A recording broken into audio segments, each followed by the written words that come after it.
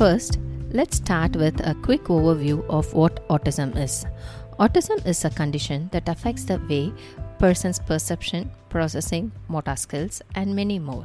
It can make it harder for some people to communicate and interact with others and to understand social cues and emotions.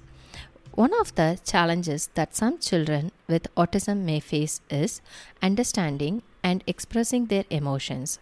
This can mean that they might have difficulty recognizing how they are feeling or communicating those feelings to others.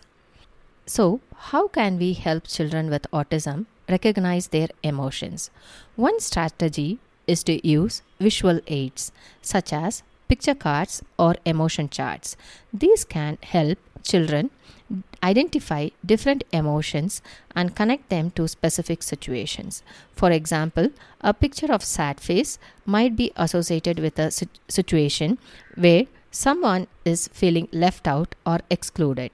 Another strategy is to use social stories, which are short stories that can help children learn social skills and emotional regulation.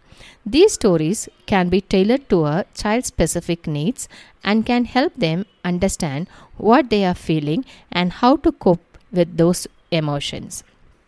Once children with autism can recognize their emotions, it's important to give them tools for managing those emotions. One strategy is to practice deep breathing or other relaxation techniques. These techniques can help children calm down when they are feeling upset or overwhelmed.